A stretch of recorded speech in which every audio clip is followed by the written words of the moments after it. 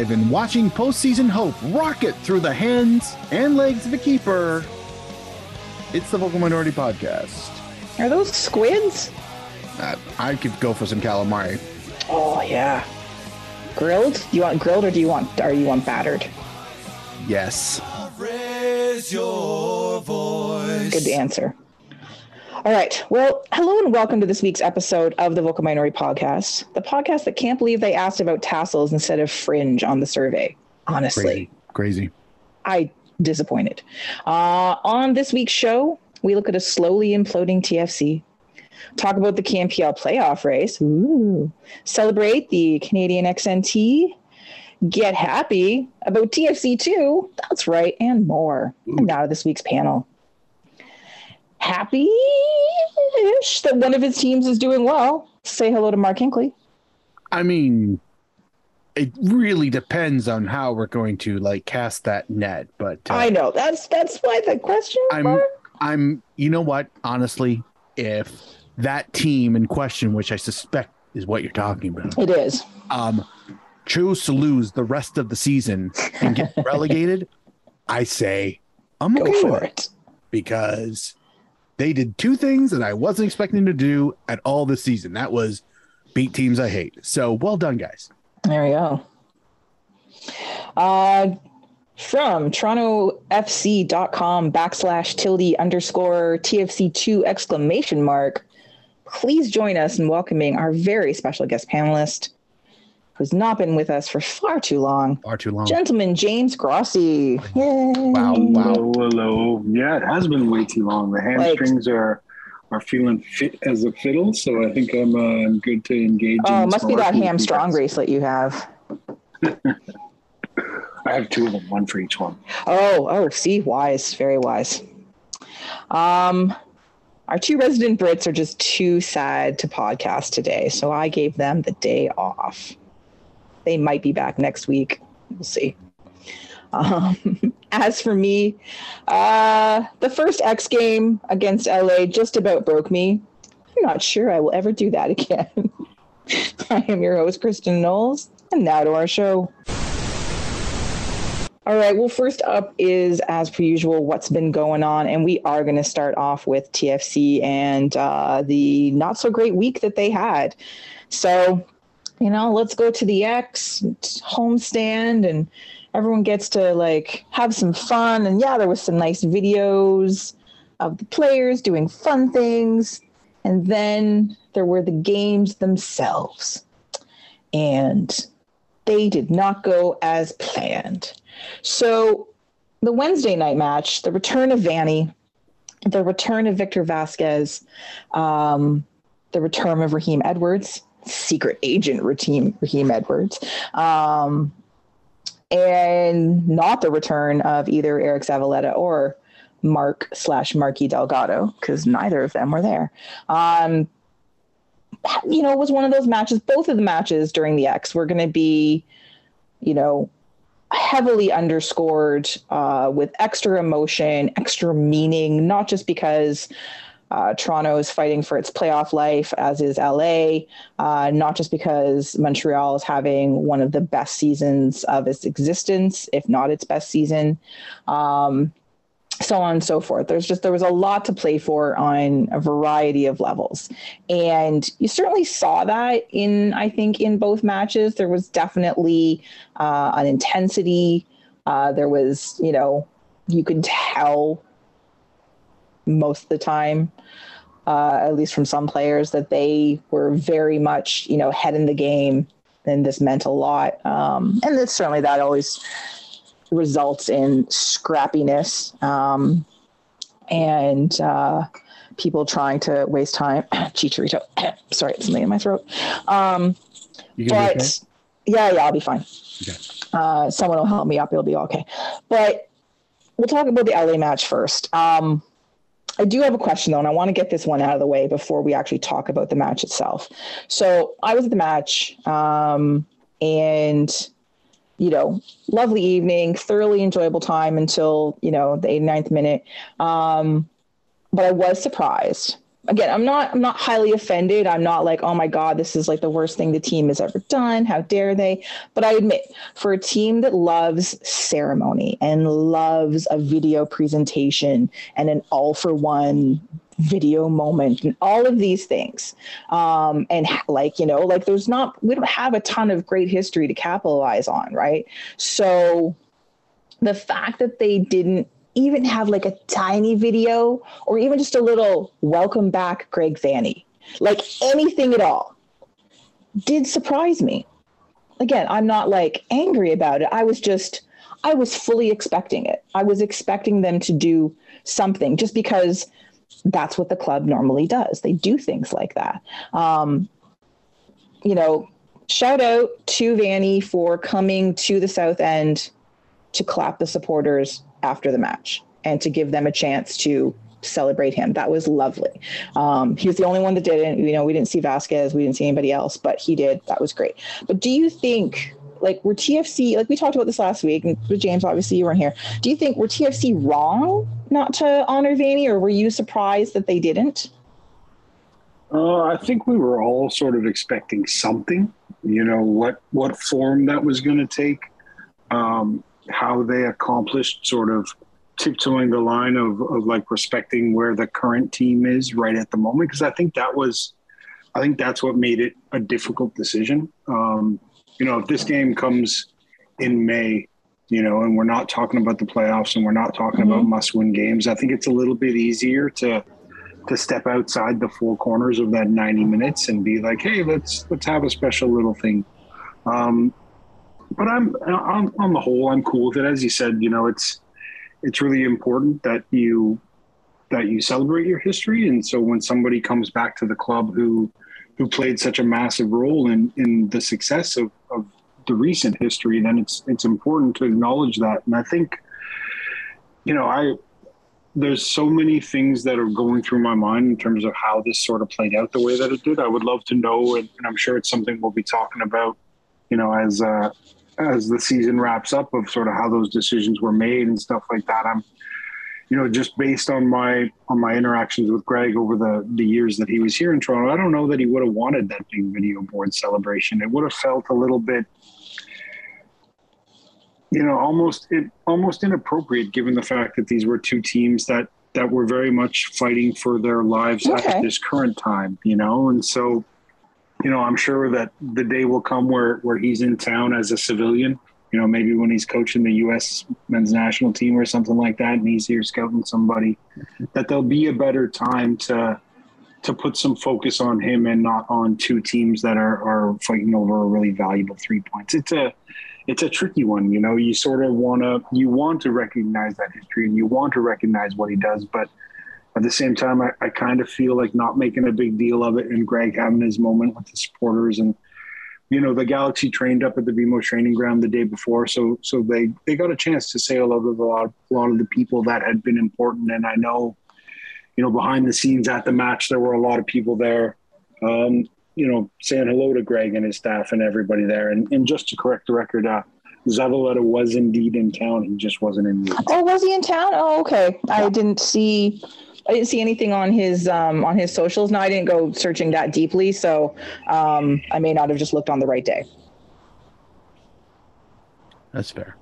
I feel like there could have been not like an elaborate 3-minute video tribute to some of his favorite music or anything like that. Like it could have just been, you know, it could have been something as simple as when they're, you know, announcing the starting lineup, like, just because they always do it kind of like that. Yeah, like that's sort of, I think that's like, even, you know, when I thought they just like slide in just like a little. Right. It doesn't like all, to me, what would have been perfectly enough and acceptable would have been as he's running down, you know, number so blah blah blah summer blah blah blah blah, and coach for Los Angeles Galaxy, you know, and then throw like right there, it can ramp up, you know, TFC championship winning coach Greg Vanney, like just really like give it the wrestling heave ho and just kind of stir up the crowd, like, oh yeah, don't forget. And that's it. No graphic, no lap of honor, no framed photo, none of that shit. We can do that another time when he announces his retirement from the game completely. That's a good time for it. But just a little something. It didn't have to be a thing. Like, it didn't. And the fact that Vanny, took his time and shook the hands of everyone in the academy and went over to the supporters and like there clearly was an appetite to show some love. And it wasn't Toronto FC who tried to do anything about it. They were, if anything, they barely facilitated in the sense that they had a game. They had a game, and they just so happened to be at home, and this could happen.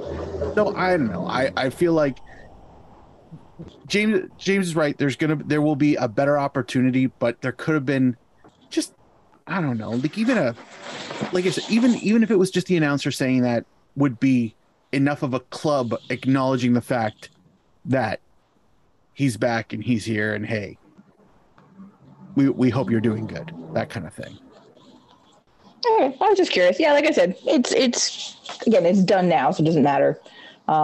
Maybe next year they'll do something. Who knows?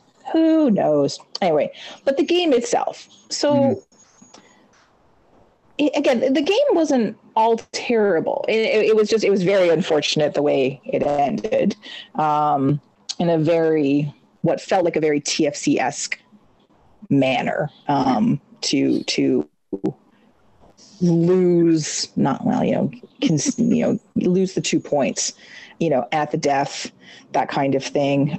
Especially after you had, Bernadeschi again, on a tear, doing lovely things, but to have, Jimenez get his first goal in forever, that was massive. And the team has been actively trying to get him a goal. It's been a concentrated group effort, certainly by Bernadeschi. You can see it whenever they're on the pitch together. The man is like, Jesus, over here. I'm sending you the ball. It's been, which is nice to see. It's nice to see that his teammates are trying to get him back. It's been, God, it had been 2 months. 2 months since he scored a goal. It's crazy. Wow. So there was definitely, some strong play. Richie being Richie, secret agent Raheem helping his former side out, which was hilarious. And again, a little bit scrappy, some silly fouls, blah, blah, blah. Luckily, actually, that not much came from the silly fouls. So that was actually a very good thing. The ref certainly kept his cards in his pocket for much of the match. So I thought that was really interesting.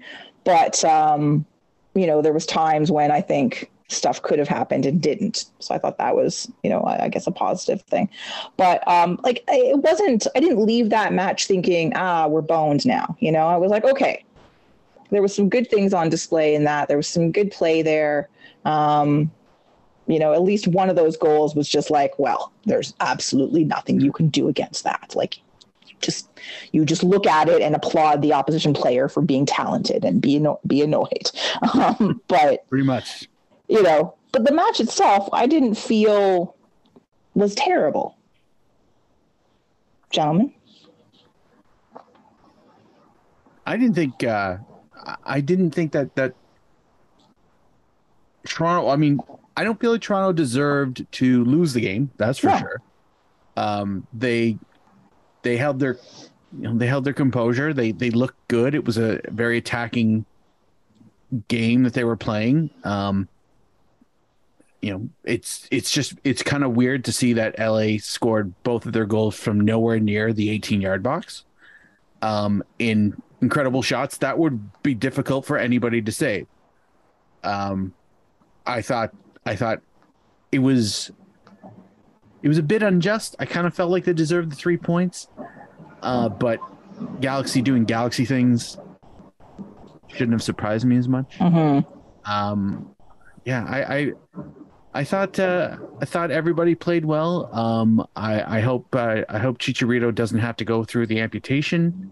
As that man could lose his arm, and thoughts and prayers. But otherwise, aside from that malarkey, yeah, it was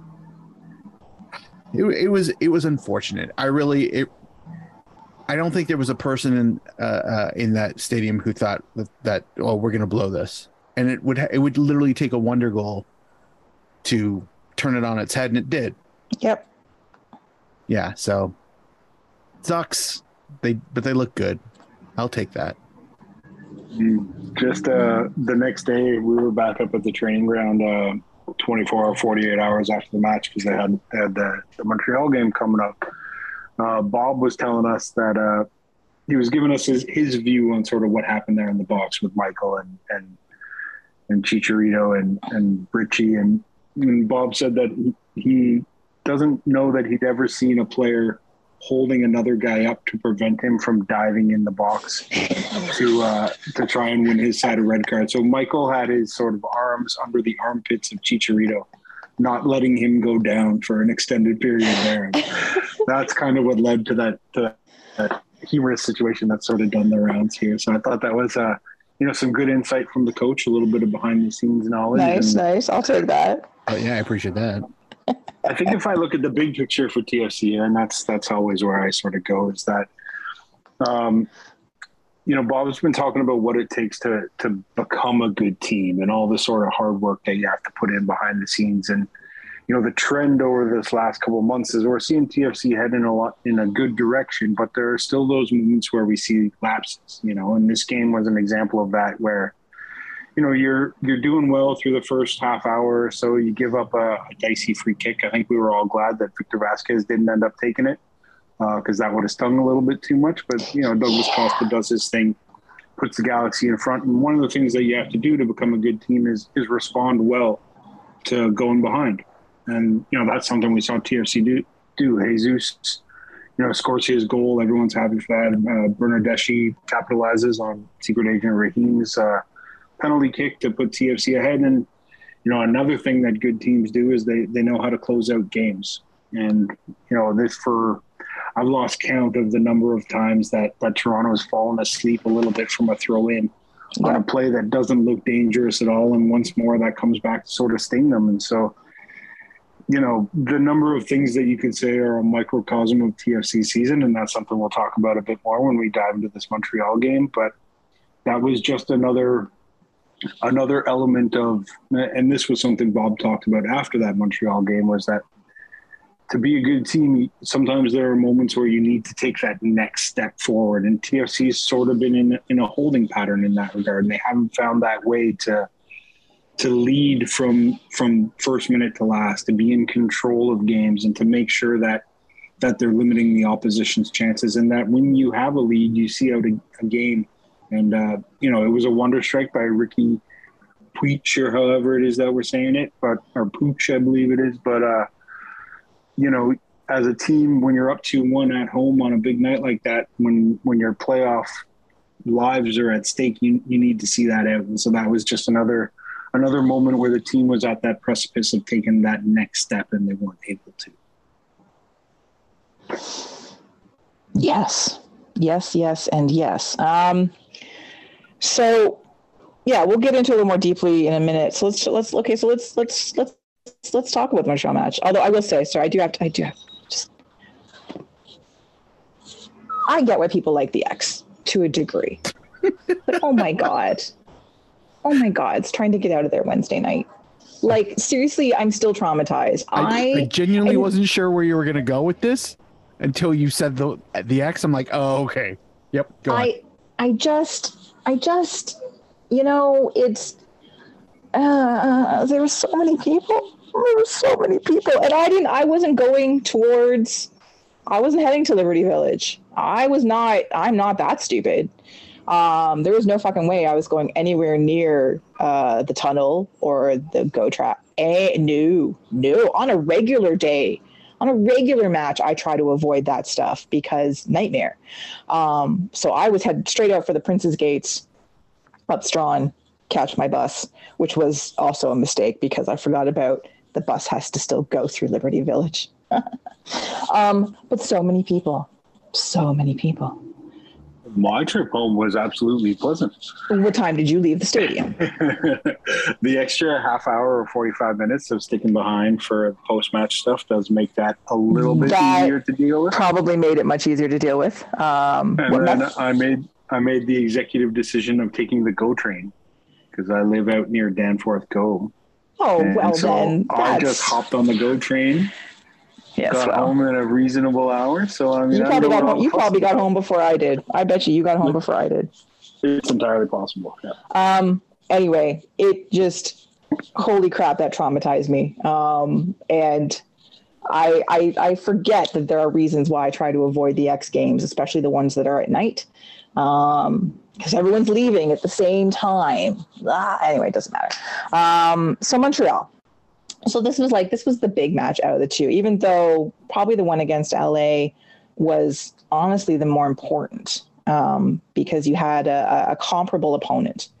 And people can talk about who Montreal has been taking their points from this season, but regardless of all of that, they've been solidly up near the top of the Eastern Conference. They have one of the best road records in the East in the league. Only I think the energy drinks are better.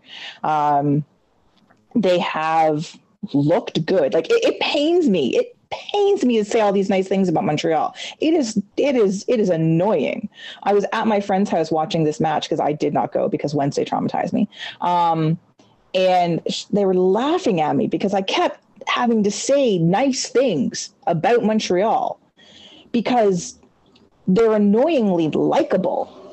There's so many players on that team that I enjoy on variety of levels, not just the Canadian players, obviously Kai Kamara, but, I like Wilfred Nancy. I'm happy for him. This is, I don't know, this is COVID universe, darkest timeline, but yeah. So. No, it's the growth of the game in the country. Yeah, whatever. I hate that stupid growth. Anyway.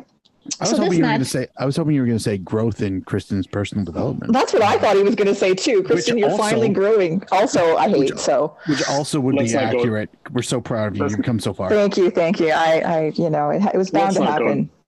Let's not go that far. I'm saying I can't grow. Is that what you're saying, James? No. Just because you're not here for me to throw a carrot at you. I'm just waiting for you to make that next step. You're right at the precipice. It's just that next step. Which is what?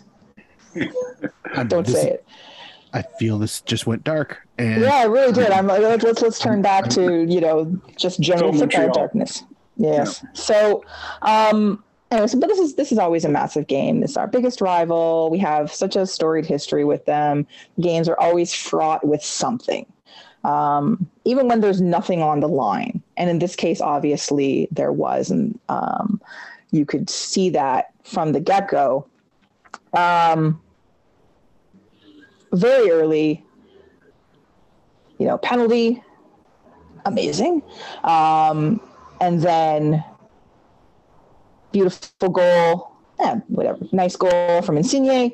Up 2-0, dream start. Again, it's a lovely day. Everyone's happy. It was a pretty full stadium. I still think Wednesday night's match had more people. It was the last long weekend of the summer, so on and so forth. Things are looking good. Things are looking exciting for about 15 minutes. And then very, very quickly, the wheels started to come off and the defensive breakdowns and the midfield issues. Oh, the midfield. And again, there's a lot of players playing in that midfield that I like. It's just, anyway. So Kamal Miller, damn you, Kamal Miller, a nice goal. And then Mihailovic, I don't care about him. He's annoying. And then before the half, okay, so it's 2-2. All right, we just have to get out of the half. Without another goal. Oh no, it's Kai Kamara, who's been trying to score a goal for like 10 minutes and has come close every single time. It's been obnoxious. It's Kai. It's still. And it just kept getting worse and worse and worse. And you could see how disjointed they were getting, how that Toronto was just like really chasing the game at this point. And that second goal, actually, I think the Mihailovic goal kind of was like, I think that sucked it out of them, because after that, it was all Montreal. It was just, waves of Montreal, basically. And even like some really good individual efforts, and you know what? It's funny. I was about to talk about Criscito, who I love, absolutely adore him, and what a signing he's been. He was, to me, he was off his game. That was the least impressive I've seen him, and he still played well. He still had a good match, but it was just. Yeah, I don't know. And then it just, like I said, it just kept getting worse. Second half, TFC completely incapable of responding, of adjusting. Like they could not figure anything out. And it was frustrating to see the even with like the subs did almost nothing. I don't know. I find myself really bemused by this match in general. Like, again, Montreal, very good side, very well coached side. That was very clear. Like Bob Bradley got out coached on Sunday. But to see how easily they lost focus and lost cohesion, I think is that thing that keeps cropping up over and over. And yes, you've had a lot of changes, a lot of turnover in this side. And this year, I consider this year to be like a write-off year anyway. So as long as development continues to happen, I'm good with it. I'm good with them missing the playoffs. Because I want the young players to continue to develop. I want the Italian players to continue to form bonds with the younger players, but I want the midfield back. I have no idea what's happening with it because everybody is injured or something. And the younger players, while improving, are having a lot heaped on their shoulders. And if anyone dares says another bad word about Jaden Nelson, I will challenge them to a duel. She's got weapons, people. I do. And it's not the carrots. Carrots. Not the carrots. No, it's not just carrots. No. Anyway, sorry, I realize I just babbled on for like 10 minutes here. But thoughts, gentlemen? I think you're right. It was a strange one, but I think that thing that you couldn't quite put your finger on was the difference that confidence and momentum and that trust in themselves and each other bring to a team that's found some success. Like seeing Criscito get unnerved a little bit by what was going on, and Bernardeschi was as uncomfortable as he'd been out there, and same with Insigne and everybody else. It's that goes back to what I was saying before about becoming a good team. There comes a point where when Montreal went down 2-0, they didn't hang their heads. They didn't think the game was over. They weren't haunted by, a long season of disappointment the way that TFC has been at times. And this is something that we've seen over the past couple of years. This isn't even just this year. That's the difference between a good team and a not as good team in this league. Last year, I remember asking Javi Perez, what if he could put a percentage difference between, the teams at the top of the table and the teams at the bottom of the table? Because in this pro game, there's not a lot of difference between a team that's excelling and a team that isn't. Like, look at New England this season. Look at the number of times that a defending champion hasn't been able to find that same mojo that got them through. Look at Columbus as well. There's something special that happens inside a team when you've had those 15, 20, 25 games together where things are going well and you know that you can handle a situation versus a team that, has had, TFC was on a pretty good roll. They've had a pretty good run this past little while. I was digging up some stats and, in the last 9 games, TFC's taken 16 of 27 points, right? Exactly. Which is a little bit under 2 points per game. It's 1.78. Montreal's points per game on the season is 1.79. So those little factors of being comfortable with each other, knowing that this is something you're capable of, that's what sees a team through the long marathon that is a season. And I think that's what we saw on Saturday when TFC couldn't handle Montreal's response to their good start, whereas Montreal could handle TFC's opener. And I alluded to this earlier, but we saw all those same frailties that have plagued TFC this year come to the front and come all at the same time. The Kamal Miller goal that you mentioned was the second phase of a corner kick, something that TFC has been absolutely dreadful at dealing with this year. Good Lord.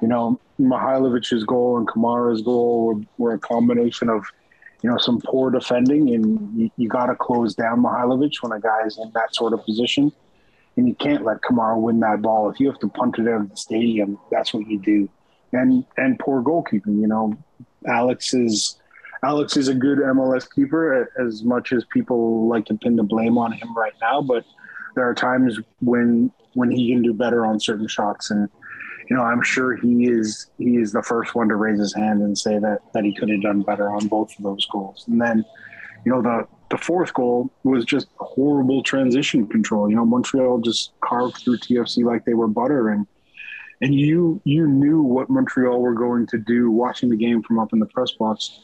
You knew what Montreal were going to try and do, and they just imposed themselves on TFC in that moment, and TFC were powerless to stop it. And, those are all issues that have been something that Toronto has been aware about all season, that have caused draws and losses earlier in the season. And it was just something that a team that is confident in itself can deal with those things and can see those things coming and can handle them. And a team that is still finding that in themselves will have days where they can't. And this was a day where they just couldn't deal with it. That's super. I don't know if I'm going to do better than that. I think it's because they don't like to play on weekends. No, I did. There was a big split in the locker room over whether ketchup mustard or ketchup ice cream or mustard ice cream was better. So I mean that was obviously a fact. Well, whoever's choosing for those things, yeah, you know what? Long hard look in the mirror. You got an off season.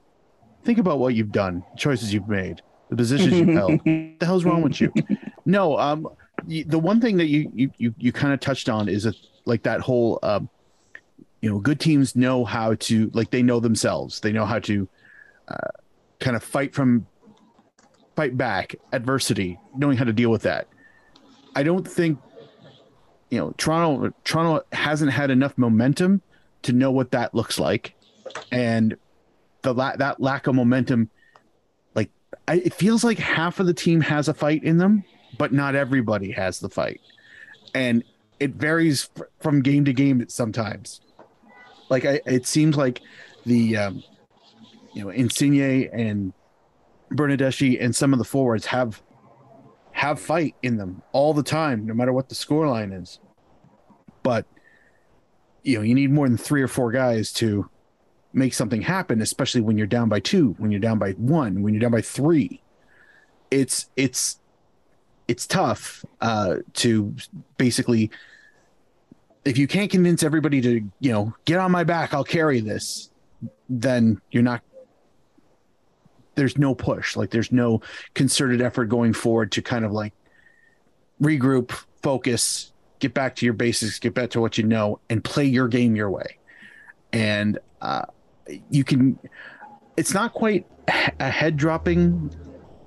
It's not like they're, when it was 4-2, I didn't see heads drop. At the beginning of the season, I feel like we've seen heads drop after 1-0.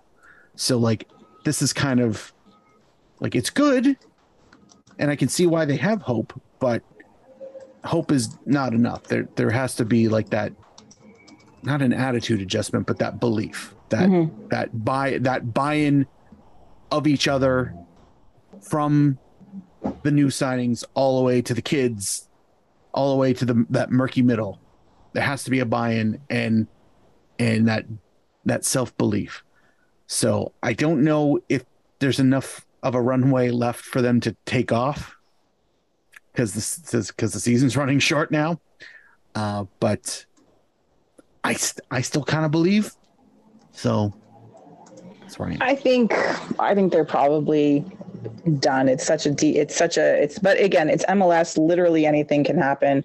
They are not mathematically, and not even like infinitesimally mathematically not out of it. They're, there's still an opportunity here.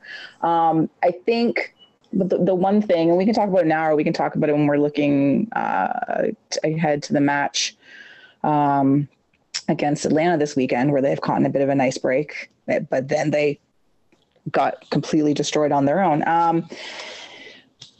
We won't talk about those guys. Let's talk about the midfield. Let's talk about the absence of Jonathan Osorio and Mark-Anthony Kaye and what that has meant, because that's been a big loss. And again, I'm a massive fan of Jaden Nelson. I've been delighted to see Noble Okello get some minutes now that he's worked his way back from injury. That kid has such a future. Nobody that tall should have feet that soft. You're good now. You're in defeat. You fucking shut up, James. You heard her, right? You heard her. I didn't edit this out. This happened. Why do I walk into these things? Because it was feet, Kristen. Jeez. So many things make sense. I'm going to go back and listen to some of the old episodes. I feel like please don't. No, don't. Involving feet. Okay. No, stop it. All right, go on with your podiatrist ways. Anyway, I am delighted to see, minutes being given, and I'm delighted to see play improve. Jaden Nelson's progression through the season, to me, has been lovely. He's one of my favorite players, but anyone who's listened to this podcast for the last couple of years knows that. Pete. But Osorio not being there, and Mark-Anthony Kaye. I was very excited for Mark-Anthony Kaye to come to Toronto. Thought it was great that he was going to get to play under Bob Bradley again, where he's played arguably his best football. And whatever, to come home, blah, blah, blah, that sort of thing. Always lovely. But having both of them missing has definitely, I think, slowed the progress of this team. And you certain matches where you're just like, if only. And yeah, certainly, if you're a good team, but if you're a team that needs like those levels of transition in your squad, where you have like these young players that are just coming along, just learning their positions, you have your vets, but like not your older vets, you have like your medium level vets. And I put Osorio and Mark-Anthony Kaye in that. I'm not talking about ability. I'm talking about how long they've played. So, your younger vets, and then you've got your superstars / older vets, right? And those are like your three levels on a well-balanced team as far as I'm concerned, because you always want to have all those transitions. You want to have young players that are going to become young vets. You want your young vets to turn into like the older savvy vets with your superstars. And sometimes those are all the same person, and that's true. But I think really missing that attacking transition play through the midfield, a little savvier, a little more knowledge, a little more willing to take shots. Nelson still, he's getting better. He's actually like, trying now, that sort of thing, but it's not the same. The finesse isn't there yet. Still some rough edges. And there's still, James, if you have any knowledge that you're allowed to share with us about Osorio, Mark-Anthony Kaye is finally making his way back to the side. But it might be too late. But we'll see. On the weekend, he's definitely going to end up playing, I would imagine. But yeah, I think that has been goalkeeping woes and defensive whatevers aside. I think the midfield issue has been something that I've actually been talking about for most of the season. So I think it's really been apparent this last month or so. Well, yeah, I mean, I think, the only 45 minutes that we've seen Michael Bradley, Jonathan Osorio, Mark-Anthony Kaye, and the Italians on the pitch were the 45 minutes in the first half against Charlotte. And in the first meeting at BMO Field, and that was, the half where TFC scored 4 goals and absolutely steamrolled them. And it was sort of a glimpse of what was possible with all the additions that the club had made to the team. Like the fact that that's the only 45 minutes that all those guys have been on the pitch together definitely puts it makes you wonder what would have been possible if they had used that game as a launching point in the way that they meant to. Yeah. And actually been able to build on that with a consistent 11. But I mean, it goes a lot deeper than that in terms of the whole season. Like those two guys are just a sample of some of the things that the team's been missing over the course of the year. Definitely. And to your question about what we know, we don't know a lot. TFC's sort of evolved into this lower body, upper body injury report thing. And Bob Bradley's pretty tight-lipped when it comes to giving away, too much information. It sounds like Mark is back. He was, he came on in the second half on the weekend against Montreal. He spoke today at training. Usually that means that a guy's available to play, although Mark spoke about, 10 days ago as well and wasn't available. So, throw that rule of trade out the window, I suppose. And also we're just sort of waiting until he feels better. That's sort of pretty much all the club has been willing to say, is that he hasn't been feeling like himself, and you have to take that into account when a guy's going to go out there and exert himself for 90 minutes. And so we're sort of in the dark in terms of what exactly the problem is, and you just sort of have to hope that whatever's troubling him comes around quickly and he gets back out there, not just for TFC but for Canada with the World Cup coming up. I think something I've been thinking about a lot with the kids, and I try to avoid it, but so much of my insight into this game comes from the days of covering Greg Vanney that, he used to talk about, he was very high on a lot of the prospects that the club had, but, he was not great when it came to giving guys minutes. The 2 or 3 years there where TFC were really flying, we kept hearing about these guys and they never got chances. Liam Fraser. It was very frustrating. I'm still angry about it. I think the only guy who really broke through was Ralph Priso, and Ralph was just fantastic that season when he made his debut in September and sort of pushed the team into the playoffs. It didn't end quite the way that the club would have wanted, but now he's moved on to Colorado. But something that Greg would say was that for young players, you can't just throw 4 or 5 young players out there in the lineup and expect them to flourish. You have to have a team structure built around them that's aware of the way that you want to play and can sort of not carry the guy through the game, but sort of be where they're supposed to be to provide a framework, that sort of support structure out there on the pitch. And, a lot of the young guys this year, that hasn't been the case. This is still a team figuring themselves out. This is a team that's gone through a couple of tweaks in terms of the way that they play, where, they started out the year where, Pozuelo was supposed to be a 2-way player, and they tried to make that work, and then they decided that couldn't work, and then everything was going to go through Pozuelo. And then, so when you're trying to find your identity as a club and trying to work, all of that was done with an eye to Insigne arriving in the middle of the summer and maybe another addition or two, which we ended up seeing. So if you don't have a solid, it's not just a solid idea, but a solid framework around which those players can make their little mistakes and still be protected by the structure of the whole, then it's sort of risky. Not risky in like this is going to end anybody's career or anything like that, but risky in the sense that you're not really giving them the support that'll allow them to take those big steps that you sort of have to take and to feel comfortable doing. Jaden's had to sort of, tiptoe without a net in a lot of ways here. Where he's been thrust into a really important minutes for a club that had high ambitions. And, we're all impressed by all the things that he can do. There are times when you want to see a bit more end product for it that, early in the season, and as you said, it's something that has gotten a lot better recently. He had that knack for sort of beating a guy and then waiting so he could beat the guy again. Yeah. And that's not what you want at this level. He was always looking for that pass, and you're like, no, you're there. Don't pass it. Yeah. Just do something with it. Yeah. What you want in this level is to create the advantage and then exploit it. Exactly. You have to be quick when it comes to making those decisions and getting the guy off balance and getting in position to put the cross, you have to put that cross in right away because the other team's going to recover quickly.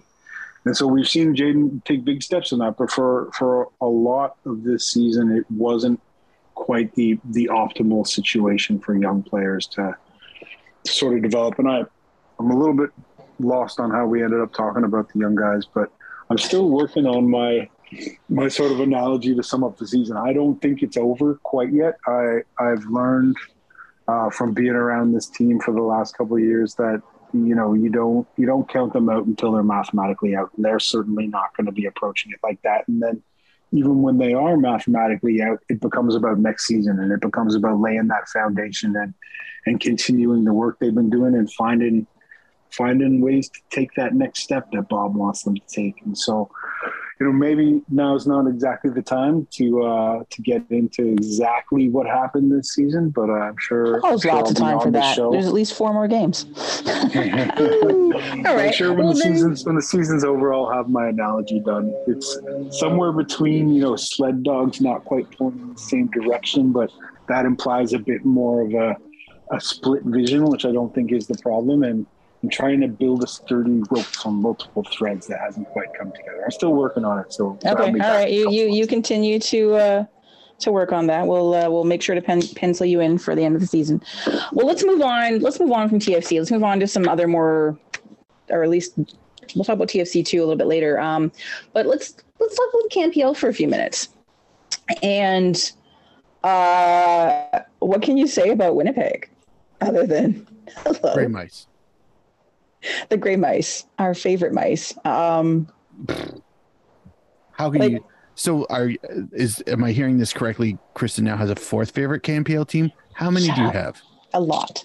But well, they've done the thing that I said they wouldn't do, that we all said they wouldn't do, and that is played themselves into a playoff position.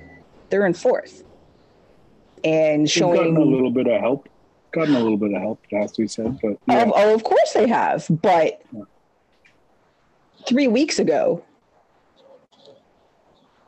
would you have said this was something that was likely to happen? No, not at all. No. It looked like we were set with the 4 teams bound for the playoffs. There was still a little question maybe where the 4 teams would land, but like that was our top 4. You know, Winnipeg living in that 5th spot kind of on their own, which was nice. It was like, oh, look, a team on the rise. How delightful, and happy that it's Winnipeg. If it can't be Edmonton, then I'm glad that it's Winnipeg. 5 teams. I thought it. You wanted them gone. Don't you start that again. The other 2 aren't here to help you. Stop it. Confused. Well, if you haven't figured this shit out after all these years, I don't know what to tell you. Well, you know, you got to stay still if I'm supposed to hit the target. Okay. Dodge and weave. Mm-hmm. So you've got Winnipeg now in 4th. Pacific just not being able to figure this half of the season out, and which is distressing for me, obviously. But you've got this really interesting sort of like switching. Now we have a top 5 instead of just a top 4, and another, like the top anything. Literally, almost anything can happen right now, considering where everybody's landed. There's 5 points in between 5th and 1st, and only in both Pacific and Aquaman and the Handies both have the proverbial game in hand, which, you know, doesn't seem to work as well as everyone thinks it does.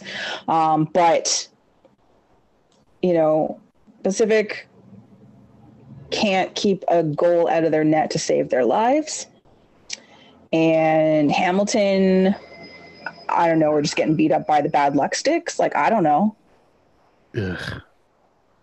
But it's really interesting. Like, it's good. It's good for the league, but it's also, I didn't expect any of this. I mean, it's definitely, I mean, it's good for the league for sure. I mean, as much as my bias wants to see Hamilton rise back and claim their rightful throne as the kings of this league, dominating forever and ever. Salary cap be damned. I I also feel like, yeah, once Kristen has covered love for all 8 teams, she can always claim championship. Nope. There's at least one that I will never, and you know it. Okay. Yeah, well, they could change themselves to the Cheese FC or something like that, or Carrots FC, and you'll love it. Oh, Carrots. Yeah, see, but there's already an orange team. Anyway, my point is that, like, I'm from an outsider looking in, that this has become super interesting. The fact that the team that had 3 games in hand and was sitting in second place and looking to, likely, if the trends were showing what they were going to do, romp all their way to the top of the table once they made up those 3 games and have a comfortable lead, are now not doing that because they gifted Winnipeg 6 whole points. I still can't believe that happened. They looked mediocre. They looked bad.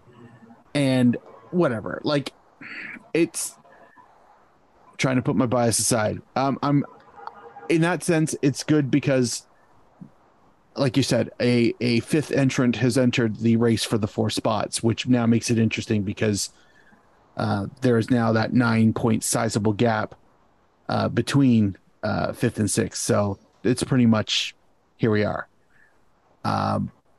It's not impossible that they'll close it, but they're not going to close it. Yeah, it's makes for good, like, definitely makes for good following along from a distance. Mm-hmm. And it's also kind of nice to see, you know, well, I mean, it's weird seeing Ottawa in first place, not for any particular reason they deserve to be there, but it's just, you guys were shit. No, Yep. So good for them. Like, I feel like this league, because of like the talent that's kind of out there, possibly untapped, I feel there's, and I've said this before, that there's enough. I feel like there's enough talent in Canada that you could probably add another 3 to 6 teams in this league, and they would not be the bottom 3 to 6 teams. Like, they would instantly go into the mix.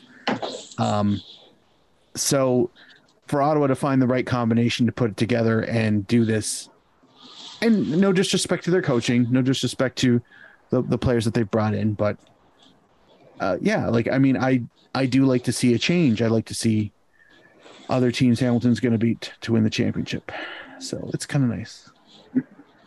Yeah, I think, you know, the first 2 years were Forge and Cavalry's years in this league. They were clearly the class of the league, and, you know, then last year we get Pacific sort of upsetting the 2 of them to earn their first crown, and now this year, you know, throughout the season, it's been pretty clear that Ottawa is going to be in that tussle, and so for Valor to look like they were done and dusted, and to make it a 5-horse race heading into this last month or so of the season it's what you want in a league. You know, this league is all about, you know, giving young Canadians a chance and helping guys, you know, take that next step in their professional career. And the best way to do that is to have as many teams as possible competing. And so you want that ferocious competition. You want to see, like, I want to see all 8 teams being involved. I would love that. It'd be hilarious. No, and you know, York and Halifax aren't that far off. I think FC Edmonton's something that you know, they've performed admirably this season given the situation that they find themselves in. But, you know, to have at least 5 teams heading into the last month when it looked like we were done and it was decided is going to be really interesting. And now, you know, not only do we have this race to sort of see who's going to be left out, we have the overall race of those 5 teams are separated by 5 points. So, I mean, there's going to be a lot of jockeying for position, and how that plays out heading into the playoffs is going to be, you know, pretty fascinating to watch. I do feel a little bit for Pacific. We were, you know, heading into the season, the question was sort of how does James Merriman sort of pick up where Paul Magukal left off, and then losing players, and then losing owners, and then. Well, I think you know, you can't replace the league's leading goal scorer when he leaves in the middle of the season. That was, you know, you have to tip your cap to him in terms of, you know, take into account the player's wishes and his personal situation, and finding a way to make that happen for him. But losing your top goal scorer in the middle of a season while you're going into CONCACAF League, and say what you will about CONCACAF and the level of competition and all that sort of stuff. I thought Pacific played well in both their so series. did I. I thought they acquitted themselves quite nicely. But the thing for me is that they don't have the depth that Forge did when Forge was doing that. And so those 4 extra games with the travel, as well as, picking up injuries to key guys and discipline, like Christian Jack tweeted out something about Manny Aparicio's role in the team and the difference that he makes in terms of the points that they collect per game when he's available. And he's picked up 2 red cards this year, and with the CPL's sort of ridiculous suspension rules, that means he's been out for a ton of games. I know. And so when you're a team that isn't quite as prepared for international competition to the way that Forge were when they took part in it, you get those 4 extra games in your schedule. It's kind of expected that you're gonna struggle a little bit through that. But I don't think any of us want to see them not make the playoffs. But at the same time, that's sort of the way things go. Is the teams that rise at the right times are the ones that end up being there, and so. It's going to be a fascinating month to close the season.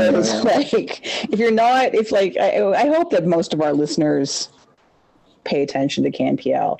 And we don't always give them as much time on the show as maybe we should. But I do hope that you are, at least watching a team, if not watching, multiple matches when you can, because there's some really fun football being played, and it really is, and especially when you've got this kind of race down the stretch. Like, it's gonna be pretty wild. Agreed. It's genuine. If anybody is listening to this and is just a neutral or hasn't paid any mind, you are doing yourself a disservice. And I mean that not as a Forge supporter, but like. Mm-hmm. What I find funny is when York United fly, they fly really good, but they don't fly that often. Like, so and they're in 6th. So even a team that isn't doing well has flashes of absolute brilliance. Yep. And that's the 6th place team. There are other teams. So pick one, get in this. That's why Kristen likes over half the league. Well, they're so many of them are so likable. Over half the league. Shh. I was about to. I have jerseys for 3. Over half the league. No. Not yet? I have no. I don't even have scarves for half the league. I have a Pacific scarf. I probably have a Hamilton scarf. No, I'm sure I do. Don't know how you don't. I know, I'm pretty sure I do. Hell, I have a Hamilton kit. Thank you, Duncan. I have a Halifax kit. I have like 2 kits from Pacific, 3 kits from Pacific. Anyway, but I have hardly any scarves. So if anybody has spare scarves from their clubs that they want to send my way, please let me know. But anyway, yes, we'll talk a little bit more about CanPL later on in the show. But let's talk, I'm going to say briefly again, laugh to myself. Let's try to talk briefly about the women's national team, the XNT, and their recent trip to the land of Oz. And what a successful one it was, which honestly was a bit of a surprise. I did not expect them to win both matches. I certainly did not expect Adriana Leon to be the sole goal scorer. I'm laughing because that's right. I forgot that. Absolute fucking menace. Beast. Oh my Absolute God. Menace. Like, I missed the Friday night match. I admit I fell asleep. I completely crashed out that night.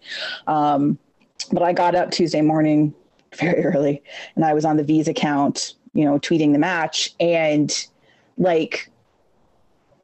I said something to this effect. It has been the resurgence of Adriana Leon these past few months has been so lovely because she had really fallen down the ladder, the pecking order of the players that were going to be, like your go-to players, not just because of her injury, but she's also had injury issues the last 2-3 years. But, it seemed like she'd either lost a step or lost her confidence. And whether, Priestman sees something different in her than Herdman did, or Kenneth did, whatever. It's hard to say, but she is flourishing right now. And it is really quite something. It is very different. I am no longer concerned when she starts consistently. And I would have been a year ago. I would have been like, isn't there somebody else that can start for Adriana? Like, I like her, but this now, like this focus in her game, this tenacity, and obviously this wonderful nose for goal. But it's been really something to witness. But anyways, even with all of that, like the XNT went into these matches missing multiple players. Ashley Lawrence, Kadisha Buchanan, Deanne Rose, Jade Riviere. Who else am I missing? There's at least just 2 others. God, who else didn't go? Anyway, more players. They due to injury. There was a couple personal situations, mostly due to injury. Hopefully, nothing major from the sounds of it. But they were missing a huge chunk of the veterans. So Priestman called in, a number of young players who, either have not had a lot of time with the senior team or have recently been brought back into the fold. Oh, and then people got injured during the tournament. So Surayeka, who I was so happy to see, and I continue to be so happy to see as part of the squad, she got injured. Quinn, they got injured, even though they did come into the match on Tuesday, but then they got a knock in that match. I'm hoping they're okay because they have NWSL stuff to do, and plus, other national team duties leading into a World Cup next year. Someone else, not Grosso, but was it someone else got injured in that match? Anyway, it was just like, there was like, okay, can people stop getting injured during the matches? That would be great. But the first match, and I've seen the highlights and seen some clips and stuff, like Kaylin Sheridan, who has, and again, her issues with her game were on display during the second match when Australia, sort of adjusted their game plan. But the first match, like, she stood on her head, and I just love those 2 saves against Sam Kerr, which is not an easy thing to do because Sam Kerr is like lights out talented. She's so scary. Love watching her, only I prefer it when it's not against a team that I like. But, to see that performance was wonderful. And then, on the second match, you saw like some poor distribution choices, a couple giveaways, like just some lapses in concentration or some evidence that, Kaylin Sheridan is not that old. She's still really a very young keeper, but she's insanely talented. She's got such a career ahead of her. So that was, in a weird way, like, what's the whole point of games like this, right? Is that they're learning opportunities for the players. And like we were talking about before we started recording, like, this was the first opportunity for the squad to all travel together to Australia, see what that feels like, for one thing, to travel that distance, to try to adjust your mindset, adjust your body. They got to see the new stadium in Sydney, which is fantastic looking. I know a couple of the women from the Matilda Active Support, we were talking to. One of them lives like right nearby, and she was just like, actually, I think she actually helped work on it. She was just like, it's so amazing. Like, it's nice when you see people who are that excited about a stadium design. She's just like, it's so amazing. So something for them to sort of get a little sneak peek of going into the World Cup next year. They're one of the first teams to have played in that stadium. and on that surface. And so they'll have, albeit almost a year apart, but they'll still have, a sense of it. So all of those things are great. But for them to come out with both wins, like I'm really, really impressed by this, considering all the struggles they had going into these matches. Agreed. They I feel like they definitely exceeded my expectations in the second game. I did not get to catch either game because sleep. Mm-hmm. But I made sure I watched the highlight packages, and Australia was fired the fuck up for that second game. Oh my God, it was scary. It was like I felt like if this was a two-legged tie, they were playing the away game. Australia was playing the away game, down the street.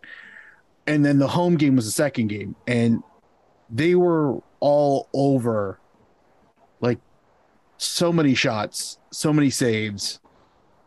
And for somehow Canada to absolutely leave that game, just outright pilfer that.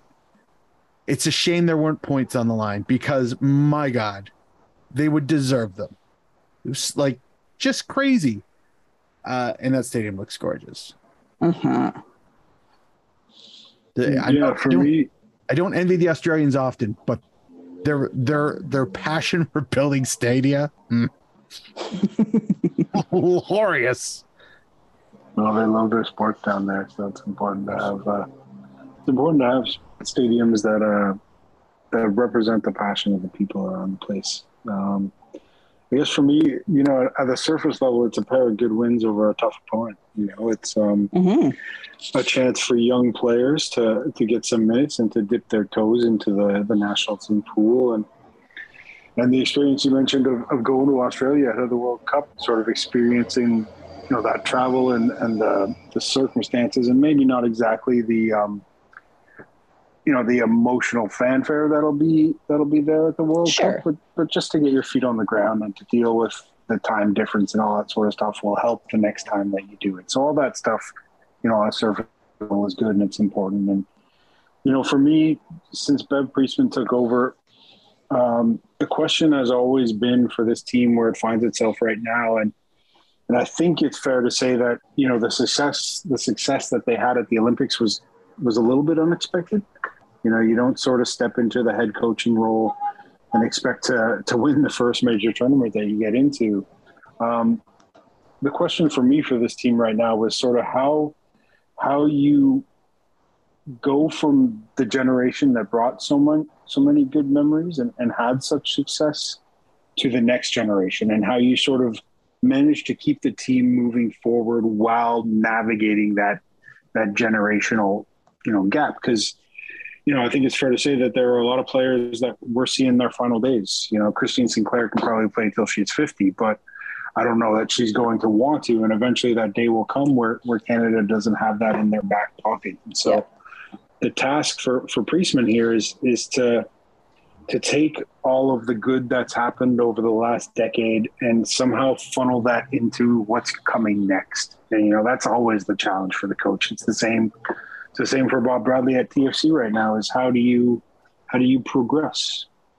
And so, the question for me coming out of that Olympic victory was always who's going to step up and become the replacements, whose names are going to be the names that we put up there with Sinclair and Schmidt and Quinn and everybody else who's been such a massive part of this team. And, we're seeing some signs of that. There's a lot of really good young players that have stepped on, Kadisha and Ashley Lawrence. Julia Grosso. Julia Grosso, Jade her sub on in the second half of the second game, immediate impact. Like what a difference maker she was in that, as well as a couple others. But she was like, bam. Vanessa Giles has been a wonderful addition these past few years. Fleming, we all sort of knew back when she came on the scene that she was going to be a baller, and so I think it's interesting that you mentioned Adriana Leon, because she was one that was supposed to be that next generation and sort of lost her way on that path again. And, without, having spoken to her and knowing what's gone on, you have to credit the sort of move to England and getting that playing experience in that sort of football environment for some of the success that she's had going to West Ham and now finding herself at Manchester United. It seems like she was always a very intense character when you saw her out there on the pitch. Oh, yeah. It seems like it's refined now. Yeah, there's a bit more of a point to it, which is exactly. Exactly. Yeah, she just was kind of always like, a ball of energy that was just ricocheting off of everything. Now it's got more focus. Well, this goes back to our conversation about Jaden Nelson. It's sort of, it's so cheesy to say about players being forged in the fire of competition or whatever you want to call it. But that's what player development and what the evolution of a career is all about, is taking your skills and learning how to apply them in the way to be the most effective. Yeah.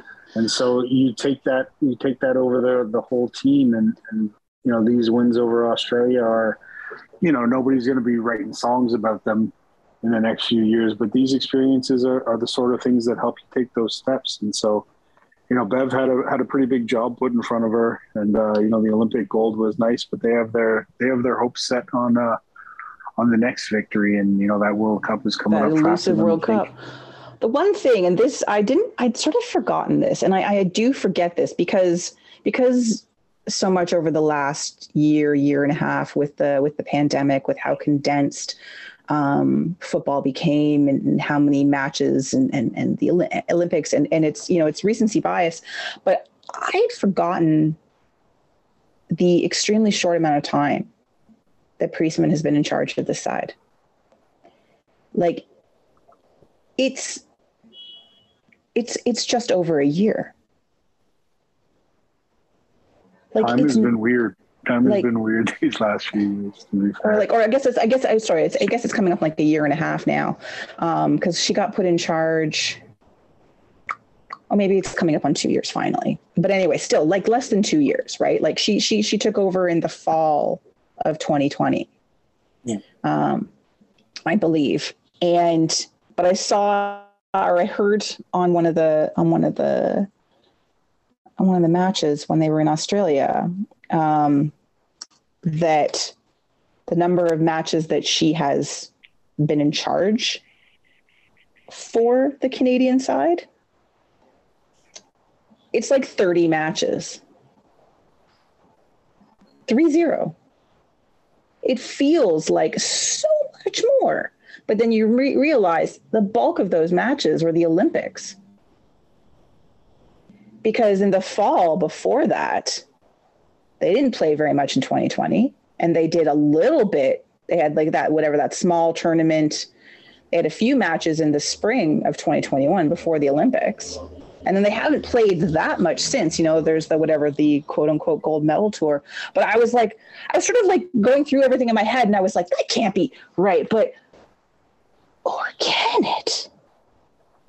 And we talk about what Herdman has done with the men's team. And obviously, she coached under Herdman. She's had a long-standing relationship with him, but she was also coaching in England.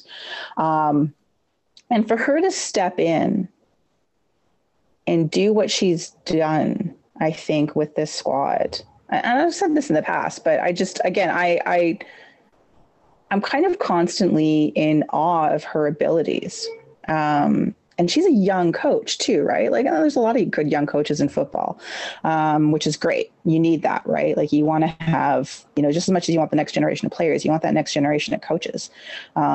She's in her mid 30s, and but to see her inclusion of young players, her bringing back players that have been out of the fold for a while, like, the people are always going to question coaches and who they bring and who they don't bring and stuff like that. But I do think that for the most part, I've rarely disagreed with her decisions in terms of what she's done, especially as she's been trying to evaluate players, because she really hasn't had that long with them. And I keep forgetting that. So I think it's something that's worth mentioning as they go into these critical, 8-9 months before the World Cup next year, which, as we all know, is the missing thing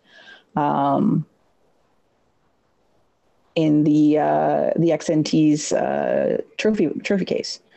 They go to the Olympics, they astound, they punch above their weight, or they just dominate.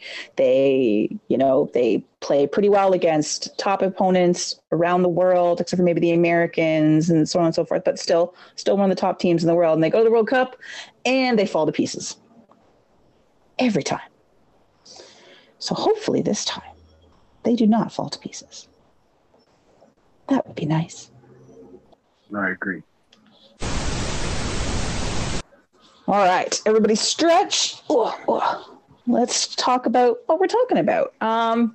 There's a couple things here. I'm gonna switch the order really briefly because we're not going to really talk about the USOC final too much, especially if Sacramento had won. We would spend a lot more time on this because it would have been awesome that they won, not just because Danny Dicchio's, with them, but because Sacramento's been hard done by, and we like them. And they're that team that always just sort of seems to keep having like all these good things happen, and then people keep pulling their rug out from underneath them, and it's really annoying. Also, I'm not a big Orlando fan, so fuck them. I know. Don't tell Will. Hi, Will. Sorry. Will. Please still talk to me. The spying scandal, though, hilarious. It's too funny. I love it. I love that it was such a thing that Sacramento Republic has filed a complaint with the USSF that an Orlando City staffer was spying on their training session ahead of the final. And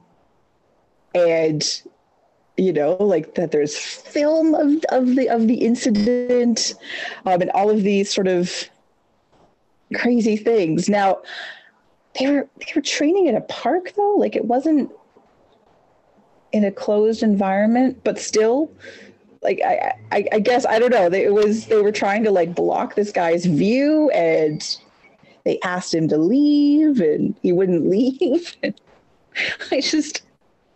I know the U.S. Open Cup is a big deal, and if someone was trying to like spy, I guess ahead of the Voyageurs Cup final, I would be offended too. So I don't know why I'm finding this so funny, but it's really interesting. And Orlando has been like, yeah, he's one of our staff, but he wasn't there to spy. Like, but he was there for like almost an hour. I don't know. Is he just not watching them at all? I always love a good spying scandal. We had the drone situation. Exactly, the drone stuff. I know. and my view is sort of like, if you're not cheating, you're not trying. There's an element of that. But I don't think we can overlook the fact that this was a pretty savvy bit of mind games. Like, there's no way that Orlando City couldn't get all of Sacramento's matches on tape, Yep. My microphone just died, so I'm going to have to go manual here for a second. So there's no way that that they couldn't scout them in the traditional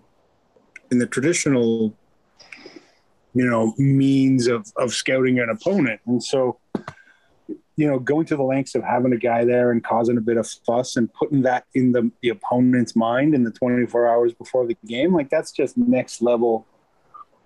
I don't want to say trolling, but it's next level sort of playing the mind games that are played around the sport at this sort of level. And so,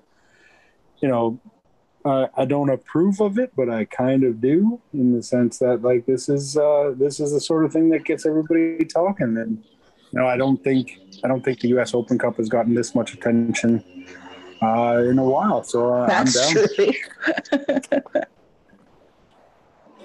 So yes, Sacramento did ultimately lose 3-0, but stay tuned for whatever. I'm sure there'll still be fallout because, they're still waiting for the USSF to decide whether or not the complaint is valid. But what we really want to talk about is TFC2 and their rather fantastic season. And Jordan Perruzza scoring all the goals suddenly. I'm so glad he's having like a good run. He needs it.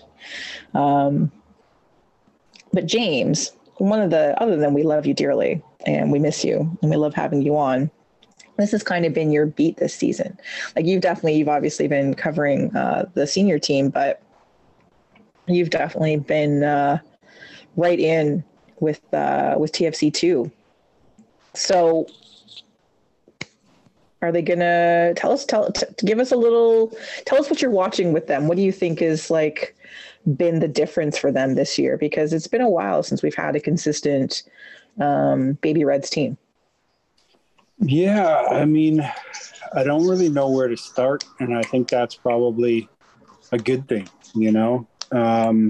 The basic situation heading into this weekend, which is, the second to last weekend for the league, is that, they can clinch a playoff spot with a win over Rochester, and that'll be the first time ever that TFC2 has reached the postseason in whatever league they're in.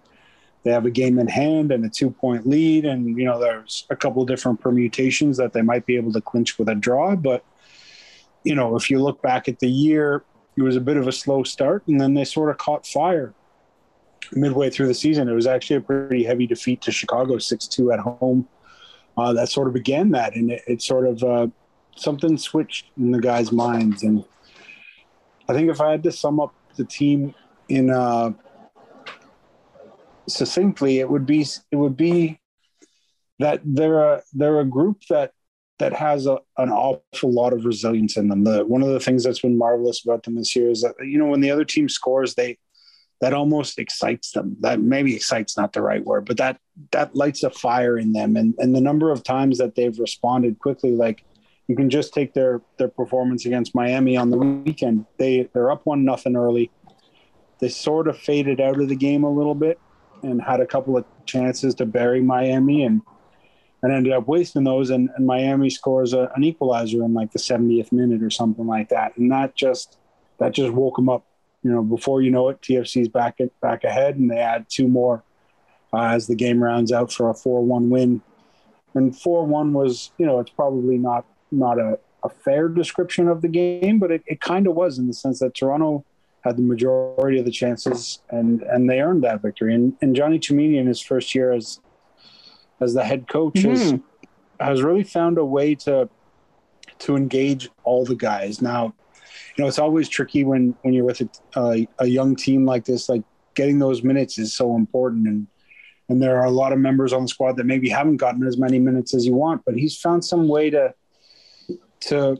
the way that he talks about it is there are starters and there are finishers, and so there are guys who are in the starting lineup, and just because you're not in there doesn't mean that you don't have a role. And I think Rashawn Walks is a really good example of that, in the sense that he's not a guy who's gotten a ton of starts. I'm just looking at the stat sheet right now. He's played 326 minutes over 14 appearances. That's not a lot of starts. Yeah. But the man has 5 goals in those 326 minutes. And so he's a guy that comes on and gives everything he has. And the goal that he scored on the weekend, if I'm remembering correctly, was just such a wonderful individual effort. And so it's a team that's made up of guys like that. Like, we can go through the list, and I think the first guy that I have to talk about is Kobe Franklin. And at the end of last season, where TFC2 just missed out on making the playoffs, he and Luca Petrasso were the 2 guys that I thought were most ready to make the jump to the first team. And so I was a little bit surprised when Kosi Thompson got the nod ahead of him. Kosi's a couple years older. He's a little bit more physically mature, and that might have been something that they were thinking about, because Kobe's 17 or 18 and he's still pretty slight. He only has 1 goal and no assists this year, but that does not accurately portray just how important of a player he is. He's almost like a box-to-box midfielder from the fullback position, and the number of times that that you see him just driving forward and eating up a ton of ground and getting the team into the final third to make something happen has been one of the trademarks of the team. And on the other side of the field, you have Femi Antonoglu, who signed with the first team and does the same thing on that side. And he's been a little bit more directly involved. He's got 4 goals himself, 4 assists. Paul Rothrock, I always notice him when he's playing. He's been a lot of fun to watch. Femi or Paul? Paul. Well, Paul's just he's a bundle of energy. I mean, I've got a lot of time for the guy. He's a good talker, which is something that in my business you appreciate. And, he's one of those guys that you hate to say it, but if he had 2 or 3 more inches on him, he'd already be in MLS. Yeah, you kind of have to think he's a savvy finisher. He's smart about the game. He's constantly willing to learn, and he's constantly willing to look for ways to improve himself. And I could keep going through the list of guys here. Hugo Mbong's he's a bit of an interesting character to try and figure out. He's a really quiet guy. The one interview we did, it was pretty short and precise answers, and you look at him and he's such a big body, you expect him to be a really physical target man, but that's not really the kind of guy that he is. He's a real silky attacker. He's got more assists than he has goals, which is always something that makes you take a second look at a guy. I can keep going through the list. I'm leaving out a number of guys who have been super important, but one of the marked differences that I think Johnny Cimini's managed is one of the hurdles with the second team is you always have 2 goals. You're always trying to win for your own sake, in the sense that that's why you compete, but you're also trying to develop players. Exactly. And one of the things that you have to balance with that is accommodating the first team. And the second team is there to support the first team.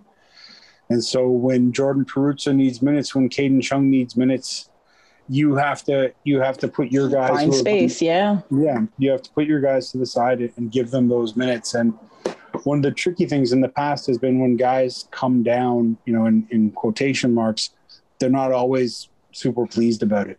But the attitude that we've seen from Perruzza, from Caden Chung, from Ralph Priso when they were down there was just fantastic. And, I could rattle off the rest of the names on the roster, but I'll just say that, they got a big game on Saturday. They got a couple of games next week to round out the season, and it looks like they're playoff bound. So it's going to be something to keep an eye on. It's so exciting. I'm truly just delighted for them. And to have, not just because it's nice to have something, positive to talk about in TFC land. It's not that there's no positives at all, but we've been watching a version of this team for so long. And as you see, it's so often it's just been treated as an ad hoc taxi squad, right? And rotate players in and out. And it was often treated as punishment. When TFC2 used to play after the senior team, guys that either didn't get enough minutes or screwed up in the MLS match. Oh no, you're still playing. You're with the kids now, and you'd see them having to go play again. And they lose coaches, they get coaches, they lose heads of the academy. It's just, I'm hopeful, as I always am when there's youth development within this club, that this is not a flash in the pan in terms of the focus, in terms of, building that sense of camaraderie and cohesion as much as you can when you are a team that, still is developing players for the senior team and is rehabbing senior team players, that sort of thing, but that still has its own identity and still has the better kids to this day. But anyway, it's lovely, and I'm super excited for them. And you can watch their games. Their games are available. James, how can they watch their games? Every game is live streamed at MLS Next Pro at their website, and it's a little tricky to navigate at times, but poke around a bit, you'll find it. The club, the TFC2 Twitter account also tweets out the links, so you can go from there.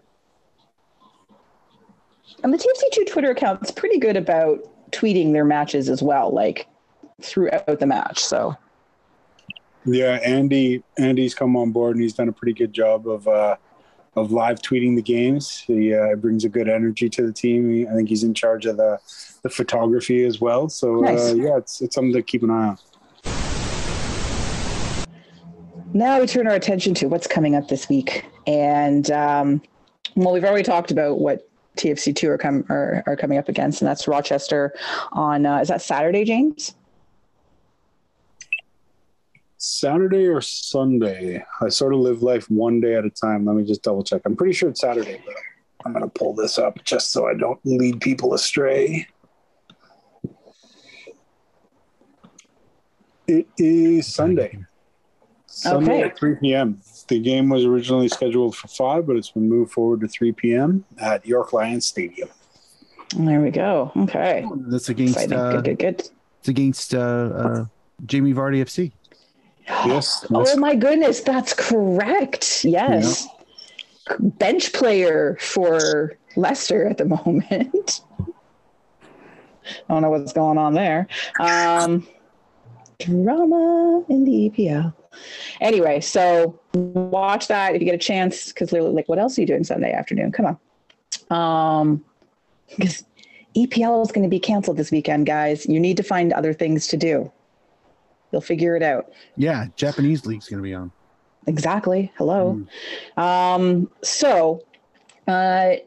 The two big matches in CanPL, and again, there's 4 every weekend because again, only 8 teams. But you've got the Wanderers hosting the Grey Mice, and the Atleti hosting the Aquaman.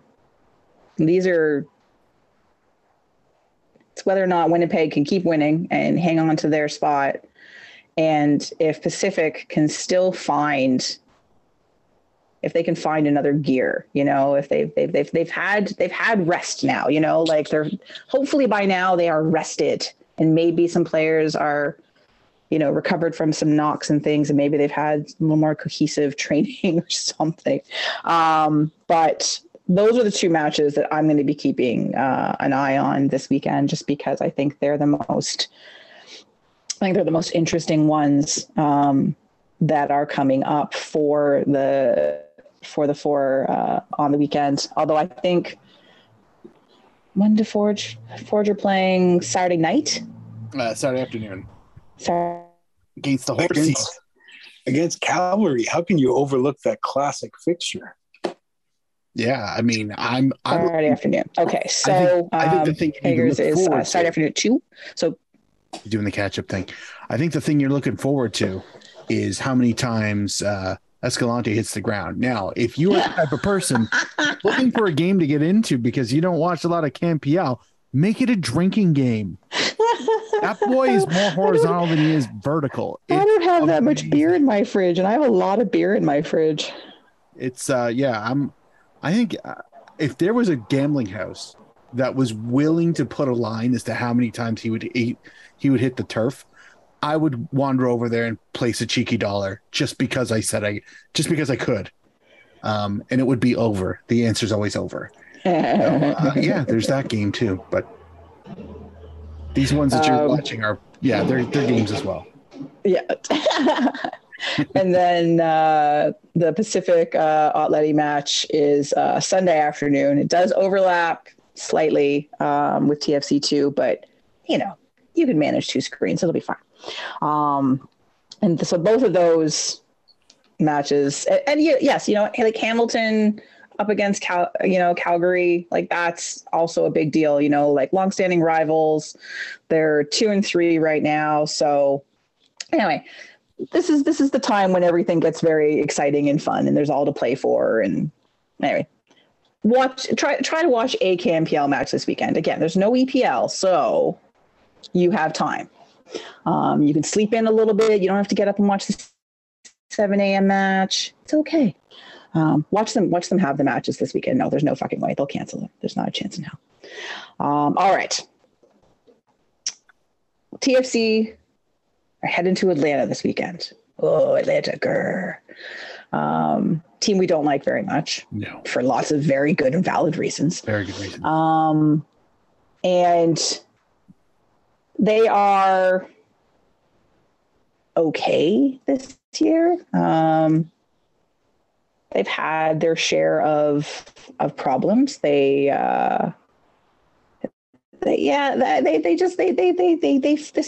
this team, they're almost Miami-esque in the way they flounder as an organization. Am I wrong? Not Do you know far, what I mean? no. Like it's close. It's close. It's Miami without the success that one time. Yeah. Or with the success that one time. Yeah. So we knew what we meant. Yeah, they're just below. They're just below Toronto in the standings, and they're basically the same team. You know, they let in more goals than they score, but it's still like it's a very close goal differential. They're both shit on the road, not bad at home. It's there's a lot of similarities in terms of what their ultimate, stats are right now in the league. Toronto still feels like the less chaotic team of the two, because Toronto, for its issues, does, I believe, and I'll pretty much always believe this, have like a point and a plan, even when it doesn't go right. Atlanta always feels very reactionary and like they're just reeling from thing to thing. And the thing they're reeling from right now is Joseph Martinez, who is suspended for the week for conduct unbecoming as a player, as a teammate, or whatever. What did they say in the article? What is it? Anyway, he's in trouble. He's a bad boy. Now, James, you may have heard more of this because you're more tuned into the league scuttlebutt than we are. What's the situation with the taco table? What did he do? Well. Oh, wait, hold on. Flipping over a table full of chicken and rice in the locker room. This is one of the things he's been suspended for. But what else have you heard? Tell us.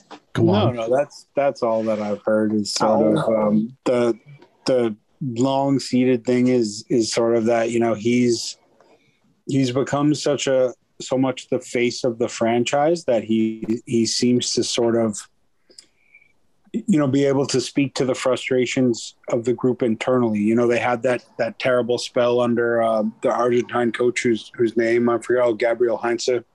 Yep.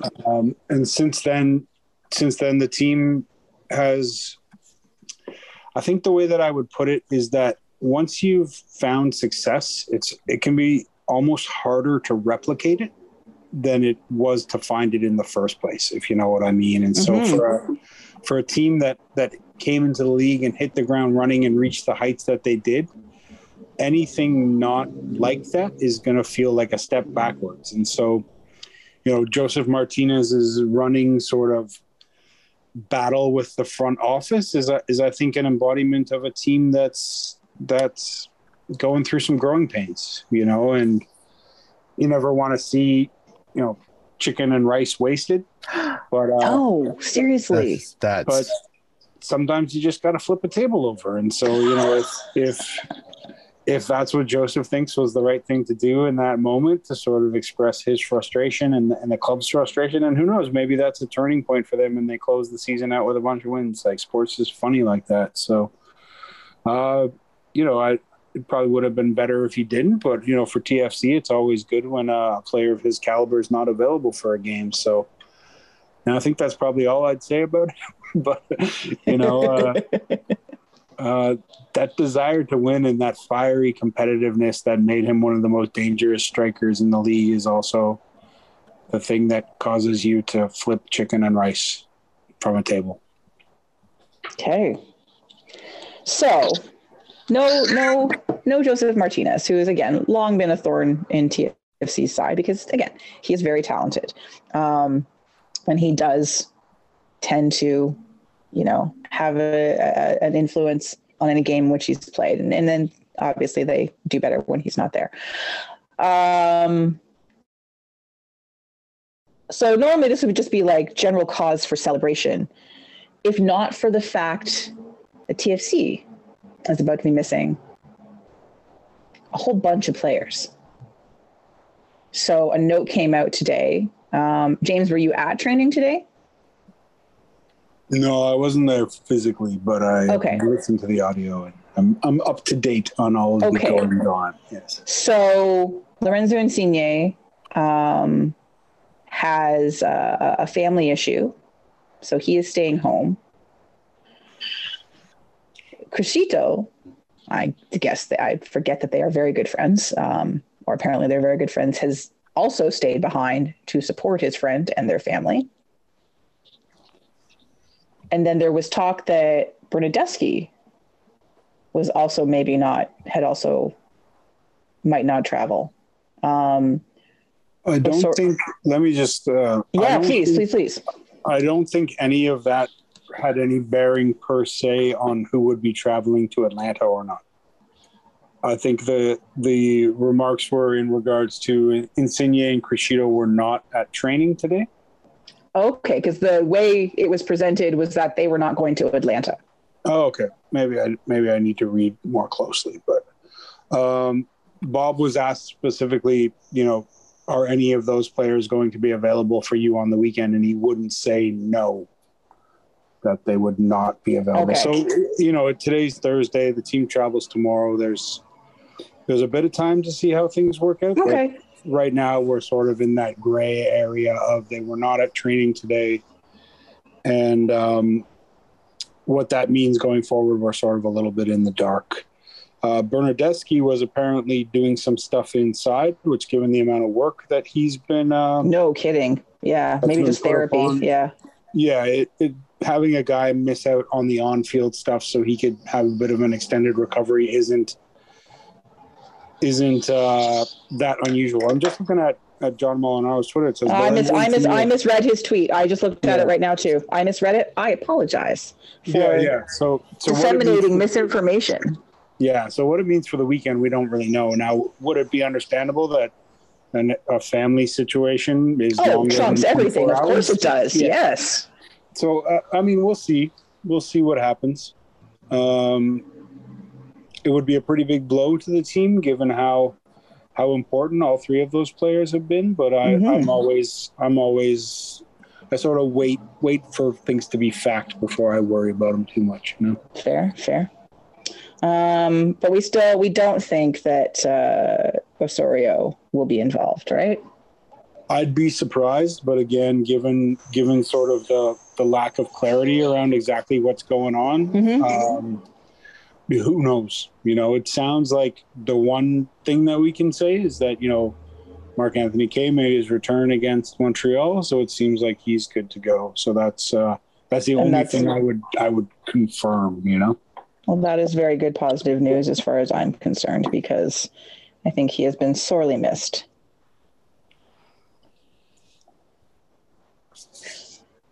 All right, so they're going to Atlanta. As we said, both teams not doing great this year. Neither team mathematically eliminated from the playoffs as of yet. And Atlanta missing Joseph Martinez. Toronto, not sure who they may or may not be missing, except for probably Jonathan Osorio. Before we do players to watch, etc., I do have a question that relates back to something that we talked about earlier on, and that is the goalkeeping situation with Toronto FC. Now, one of the reasons that Bono has been playing, it's not. Q had been playing decently. We all know that of the two keepers, obviously I'm a big fan of Quentin Westberg. I think he's the better keeper. He's the less athletic. I just think he's the better keeper. But he's injured. He cracked a rib, and you can't really be a goalkeeper with rib issues. So he is, however, healed from the looks of it. He was out. He was the substitute keeper for the last 2 matches. I watched him on Wednesday night take part in warm-ups and everything, very acrobatically and very actively. all seems to be well there. Do you think there is a chance that he starts in net this weekend? Oh, yeah. Of course there's a chance. I think that we probably would have seen Q, a couple of weeks ago if he had been ready to go, just because, without getting into the whole goalkeeping situation conversation as we wrap the show up here, I think one of the risks of having two number one goalkeepers is that you have no number one goalkeeper. Yep. Agreed. And the benefit of that is that you can kind of ride the hot hand. And I think that, Alex has had some struggles this year, and I think the natural response there would be to give your other number one goalkeeper a chance. So I wouldn't be shocked. Q's had some good times down at the Mercedes-Benz Stadium. So yes, also true. I wouldn't be surprised if that's a change that we see, but at the same time, I wouldn't chalk it up to any one goal allowed or anything like that. It's more of a bigger picture thing. And I'm looking at it more of a bigger picture thing. Like you said, I think had Q not gotten injured, he'd still be playing. I think is because he's been out for a good spell. I think you'd sort of see, I think a coach. Or there would have been more of an opportunity for both of them to play because they had that compressed schedule for a while. So anyway, yeah, I think that's what I'm saying. Yeah. Yeah. I think there's a good opportunity, a good chance that we see him play this weekend, for whatever reason. I think anyway, and we'll talk about on another show, the fact that TFC will be getting a new goalkeeper for next season. And I will be shocked if they don't. Bill Hamid. Oh, please. Please, oh, please. Q, I love you, but oh my God. All right. Player to watch for this one. Obviously not Joseph Martinez. Although, given my propensity for picking somebody that scores goals, Alistair Johnston. Are you fucking kidding me? Are you kidding me? That's insane. When he scored, I was like, yep, that makes sense. Assholes. I was just now. Why now? I know, honestly. So I should probably pick Joseph Martinez just because that way he can't do any harm. Let me see. Let me continue looking at the list. You guys go before me. Okay, so my legit answer is Thiago Almada. He's to me the bigger threat that isn't Martinez. Super creative player. Yeah, but also jerk. I want to shine a light on Dom Dwyer. I was waiting for that. Yeah. For those of you who are unaware, Dom Dwyer played for Toronto FC last year. You couldn't hear the air quotes there because it's suspect that he did. In 14 games last year, totaling 493 minutes, he had a staggering 0 goals. He's played 80% of those minutes and has 4 for Atlanta. So it's ridiculous. And only 1 start. That's the crazy part. He's got 1 start and 4 goals. He had 6 starts and no goals. So granted, last year's version of Toronto FC, much different. But it's still Dom Dwyer. And the fact that he's doing okay makes me sad inside. So yep. Thiago Almada, but Dom Dwyer. Yeah, I was going to mention our old friend Dom. He seems to have found his game a little bit more this year. I might still mention Joseph Martinez because, if you're flipping tables over behind the scenes, what are you going to do when you're up in one of the private boxes? But I think the one I'd have to go is Luis Araujo. He's a bundle of talent, and some of the things you see him attempt and pull off. It's always fun to watch a player like that, even if they're playing for the other team. And Quentin Westberg's a guy who loves the game more than anybody. And when we spoke to him about Luis, he was a guy that he'd been following from his time in Lille, and he enjoyed watching him. So I take that with a high recommendation. That's one of the interesting things, actually. Sorry, just to flip back to Westberg, is he's such a student of the game and of players from everywhere. Like, the man's knowledge is quite immense. Yeah, just a funny aside to that. One time I made the mistake of phrasing a question to Q a little bit awkwardly, and I began it with something like, I know you're a goalkeeper, but what's sort of going on with the team's lack of goal scoring right now? And he made me repeat it. And he has a very holistic view of the game. So he didn't appreciate that I was keeping a goalkeeper out of the team's goal scoring wolves, because he thought that he had a role to play in it as well. And so, yeah, he's very much a guy who loves his football and who has a pretty expansive view of the game. So, yep. I love goalkeepers' brains. Do you know what I mean? Like, they're just very interesting. They're a different breed, and it's great. Well, partly because his name makes me think that he's a frat boy, Brooks Lennon, a well-off frat boy, but he's a really solid defender, fullback who really does get involved in the game a lot. And considering a lot of Toronto's transition defense has been a little sus, he's someone that I definitely think has to be someone that they pay attention to. And he's a right fullback, so you should see some interesting interactions on that wing with Richie probably. And that's always a fun thing, except for, well, mostly a fun thing. But yeah, so he's a young guy. But he's played a fair bit for them this season. Sort of worked his way into the starting lineup pretty consistently. Scored a couple. He's got some assists. I know I shouldn't be picking anybody that scores goals or has any assists at all.